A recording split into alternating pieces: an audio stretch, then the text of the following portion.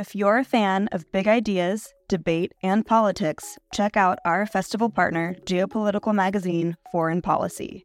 A forum for informed debate about global affairs, Foreign Policy keeps a finger on the pulse of world news and political happenings. Beyond articles that delve behind the headlines via traditional reporting, Foreign Policy has so many other products to offer, ensuring that no matter how you like to engage with eye-opening content, there is a method for you. Check out their free offerings like Foreign Policy Live, their forum for live journalism, newsletters, and podcasts. And with a subscription, unlock in-depth features and quarterly magazines, including their recently dropped spring edition all about India. Fans of IAI will love Foreign Policy for more of the mind-expanding, insightful content that they seek. To explore their content, take advantage of an exclusive discount for IAI fans.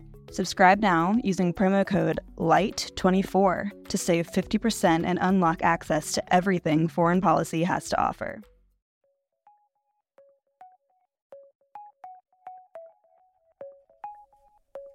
Hello and welcome to Philosophy for Our Times, bringing you the world's leading thinkers on today's biggest ideas. On this week's episode, we are joined by Iain McGilchrist to discuss his new book, The Matter with Things, Our Brains, Our Delusions, and the Unmaking of the World. With a background in psychiatry, neuroimaging, and philosophy, Iain McGilchrist has a unique perspective on the world, the mind, and everything in between. Iain McGilchrist is a psychiatrist, writer, and former Oxford literary scholar. He is committed to the idea that the mind and the brain can be understood only by seeing them in the broadest possible context, an idea that is fundamental to his two most famous works, The Master and His Emissary and The Matter with Things. This interview was recorded at one of our monthly II live online events. If you want to check out the video footage of this recording or book a place at our next II live event, just follow the link in the show notes. It's now time to welcome Iain McGilchrist to Philosophy for Our Times. Welcome everyone to this Big Sofa event of this month's II Live, and I'm delighted today to have as my guest Iain McGilchrist to talk about one of the key themes of his new book, The Matter with Things, Our Brains, Our Delusions, and the Unmaking of the World. Thanks very much, Alexis. Glad to be here. One of the key themes of your new book that I'd like to talk to you about today is that reality isn't made of things. But my common sense seems to tell me otherwise, right? The world looks to me to be made very much of things, to be made of tables and chairs and my laptop that I'm looking at now and people and trees. And then on the other hand, we have physics that tells us or seems to tell us that the world at its most fundamental level is made out of particles, out of forces and fields. So what's wrong with those two pictures of reality? There's nothing wrong with the idea of things. I'm very content that people should go on thinking there are things and treating them as such. But ultimately, I believe that all is in process, that as Heraclitus said, everything flows. And I'm a follower of A.N. Whitehead, who of course was a process philosopher. And I also hold the slightly, perhaps at the outset, rather paradoxical sounding view that relationships are prior to the relata. What primarily exists is relationships, and things are what emerge from this network. It's perfectly okay to see them as things and to focus on them and all that, but it's just not the best way of thinking about composing a view of the cosmos, that it's made up of things. Rather, as a body is not actually made up of organs that are developed and then connected to one another, the whole organism comes into being by the differentiation into the organs that can later, after the fact, be identified as parts. Can you tell us a little bit about what led you to this position of thinking of the world as being primarily made out of relations, not things? Well, it's something that I suppose has come to me rather gradually over a long time. I suppose I've been thinking about this sort of thing for 50 years or more. And right at the beginning of those 50 years, I thought that the whole was not the same as the sum of the parts, and that you couldn't necessarily put something together in the way that you can take it apart. So that's always been part of my philosophical outlook on the world.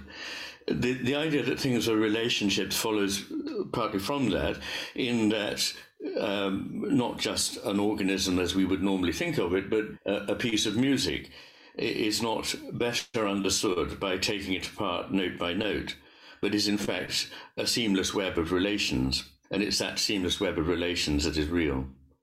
So as you mentioned before, there's something quite radical about your position in that you see relations as fundamental, as kind of prior to the things that are related.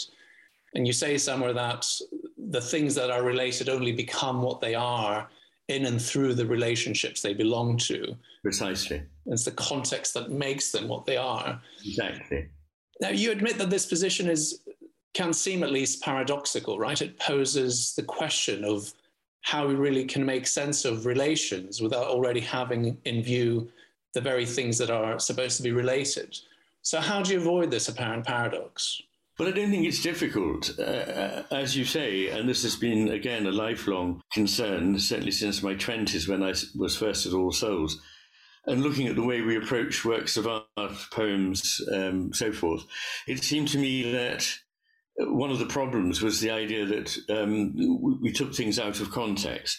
As soon as you start sitting in the seminar room, you begin the process of disembodying, abstracting, removing from context, making the unique general, and making the implicit explicit. All of these working in the exact opposite direction to the one in which the work itself is trying to lead you. And I think that that's not something peculiar about art. It's something about life, and that art and poetry and so on are just examples of organic beings, as Aristotle indeed thought they were, not examples of mechanisms or building blocks. And you do say that sort of seeing the world as made of things is part of this kind of reductionist picture that much of science operates under, and the idea that in order to understand the nature of something, we need to understand its parts and the mechanics of those parts. And you accept that this approach has made science extremely successful at allowing us to manipulate the world around us, to predict it, to create new technology. Yes. Now, realists often see this argument as basically showing that science gets to the truth of what the world is like. And the argument is, look, it works. It allows us to do all these things that no other picture of reality allows us to do. So why is the ability to manipulate the world not proof in your view that science actually understands the world? What exactly is science missing here? Ask the sorcerer's apprentice, who knew exactly how to press the button but didn't really understand what he was doing. I think there's something similar here. There are 2 points, really. I mean, the first one I ought to make is that I insist that, as it were, we take part in reality, but we don't simply ground it or originate it. So whatever reality we encounter has something of us about it, but it also has something that is not us about it. And it's in that encounter that we find reality in our experience. So that's the first thing, I suppose. The other is that when you have a very complex system, and sometimes I have a slide that illustrates a massively complex system in which there are arrows leading from just about everything to everything else. There are little areas, if you focus in on them, where there's a chain of causation and it's not that complicated and you can intervene in it, and you would no doubt have a predictable result by doing so.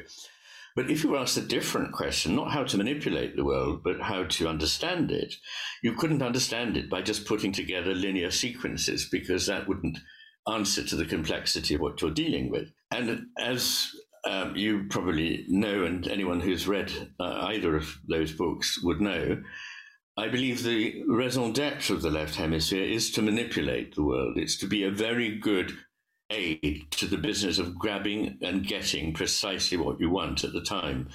But just because it does that, it's not very good at understanding. And that is really the forte of the right hemisphere. And this is why the 2 hemispheres are asymmetrical and only partially connected at all. Only 2% of fibers cross the corpus callosum, the band of fibers at the base of the brain. And a lot of that traffic is inhibitory. It's saying, I'm dealing with this, you keep out of it. So, it's a complex thing, what's going on in our brains and our minds. And it's not simply good enough to say, well, because I can intervene in a causal chain and create some and have a certain kind of outcome, it is something rather made on the model of the bike in the garage that's put together from bits. What's the proof? What's the criterion by which we can be sure that we understand something rather than just able to kind of causally interfere with it? If you understand better the structure of reality, you will be less often caught out by experience. So, in other words, it's a test on experience, effectively. And the lovely thing that I can demonstrate and do at some length in this new book, about 400 pages length of the book, is to look at what happens when the right hemisphere is not functioning. And the answer is the left hemisphere simply doesn't understand the world. I mean, it really is as simple as that. It's the almost all delusional states, hallucinations, misjudgments. It simply can't read people, for a start. It doesn't understand emotional and social communication, in that it's somewhat autistic, if you like to look at it that way. Nonetheless, the structure of reality is not changed, but when the right hemisphere is damaged, it is changed. I think it's fairly conclusive. Let me ask you something on this, because a lot of your work originates in sort of neuroscience research, and sometimes you bring examples from theoretical physics to support your claims, but here you've been talking a lot about this, what we learn by how we understand the left hemisphere and the right hemisphere, and how they contribute very different things to our cognitive relationship to the world. Exactly. But is there a tension there within your own philosophy, as it were? Because on the one hand, you seem to be arguing for the limits of scientific understanding, the way that science is reductionist, and it only offers us a very narrow understanding of reality, the world, ourselves. But on the other hand, it seems like you're using the findings of scientific research to ground your own picture of what science is sort of missing out. So absolutely, how do you negotiate that tension? Extraordinarily easily. I'm a great admirer of science. I've studied science all my life. It was my first passion as a child. My father and my grandfather were scientists, and that was what I was introduced to. I argue rationally all the way through my writing, and people say you make it very clear and you use all these things like science and reason. How come? Well, the answer is because I think they're very valuable. I just don't think that reason can account for everything any more than I think science can. There's nothing irrational about listening to Mozart's G minor quintet. It's just super-rational, trans-rational, not encompassable by rationality. Let me ask you about something you mentioned earlier when it came to understanding life non-reductively. And organisms are a very good example that show us that in order to understand the parts of the organism, you somehow have to understand the whole and the role that each organ plays, for example, in the body. So you can't understand, for example, what the heart is by just looking at it as an isolated organ. You need to understand what its role is within the body and the organism's life and its function of pumping blood around the body and so on. Yeah. So someone might grant that this is true when it comes to living organisms, that we can't understand them reductively. And someone might also add to that a lot of science, a lot of biological science doesn't do that, because otherwise, your surgeon wouldn't know how to exactly go about your heart surgery if they only understood the heart in isolation from the rest of the body. But I guess the question is, why do you think that this is true for reality as a whole? If you take the example of music or time or flow, all of these things are totally denatured as soon as you set about analysing them. And so, none of those are things that we would normally think of as organisms. I have a considerable chapter on time in the third part of my new book. And what I'm really showing is that the way the left hemisphere tries to understand it is by putting together slices, but that in doing so, it absolutely misunderstands the nature of what it's dealing with. And something of the same can be said about matter and consciousness, and no doubt that will come along later. But I think it's a way of thinking which is more sophisticated than saying we only understand. It's one directional. We only understand a thing by taking it apart. I would say it's bidirectional. We only understand what those parts are by seeing what wholes they can go to compose. It says something about a certain note or whatever it might be, that it can have the value it has in a certain whole. Whereas once it's isolated, it no longer shows this quality. So you need to be looking at the fabric that is relative. Ultimately, infinitely interconnected. But of course, common sense tells us that the more important things are those that are closely related, although theoretical physics may challenge that. Can you tell us a little bit about theoretical physics and how you see it relating to your work? Because I started out by saying, well, physics tells us that the world is made of particles and fields, and, you know, physics is to this day the most successful kind of human enterprise in terms of helping us predict what's going to happen and helping us create new technology. But you also think that science, and physics in particular, somehow supports your view that relations are fundamental to reality. Why is that? Generally, I'm looking at a much broader question, which is the world as construed by, in my view, the far more sophisticated take of the right hemisphere is one where nothing is ever entirely certain. Things can be more probable, but they can't be entirely certain, where they can't be fixed, but are always essentially in motion to some degree, where their complexity can't be reduced simply to a tally of the parts, where whatever it is interacting with a consciousness of the observer, and in many other aspects, which, you know, I list in that last part, but those are just some of them. It's looking at a quite different kind of world, one that is entirely in tune with the picture that the right hemisphere holds of the world, and which needs to be combined with what the left hemisphere knows, but always in such a way that the left hemisphere's knowledge or understanding or take, or whatever we like to call it, is under the aegis of that of the right hemisphere. It's not an equal partnership. This is because if you are asking part of your consciousness to be latched onto some very tiny specific detail, you cannot at the same time be asking it to take a picture of the whole world, whatever else is going on. That is, if you like, delegated to the right hemisphere, although I believe that evolutionarily it's the other way around, that the left hemisphere has been delegated as the master delegates his emissary to go and do some admin, as it were. And all we know about the left hemisphere is it is literally less intelligent. It is very good at doing certain known procedures that are rather like bureaucratic procedures. They're known, they're fixed, they're serial, they're analytic. All that is absolutely fine. But as soon as there's something relatively fresh, new, unknown, complex, then the right hemisphere has to take over. And although I definitely reject the metaphor of the brain as a computer, I sometimes do say, and I hope I won't be misunderstood, that the left hemisphere is somewhat like the personal computer of the right hemisphere. Our computer doesn't know the meaning of the data we put into it. It doesn't know the meaning of the data it spews out. But in that intermediate period, it's very well able to manipulate them. And there needs to be this, you know, if you like, splitting of labor. One consciousness can't do both of these things. In the fable, the master delegates his emissary to go about and do certain things, because if the master was doing that, he couldn't hold his overall vision together. I mean, it's a myth, but it's an explanatory image. Let me ask you a little bit about what you said earlier about being a process philosopher of sorts, along the lines of Alfred North Whitehead.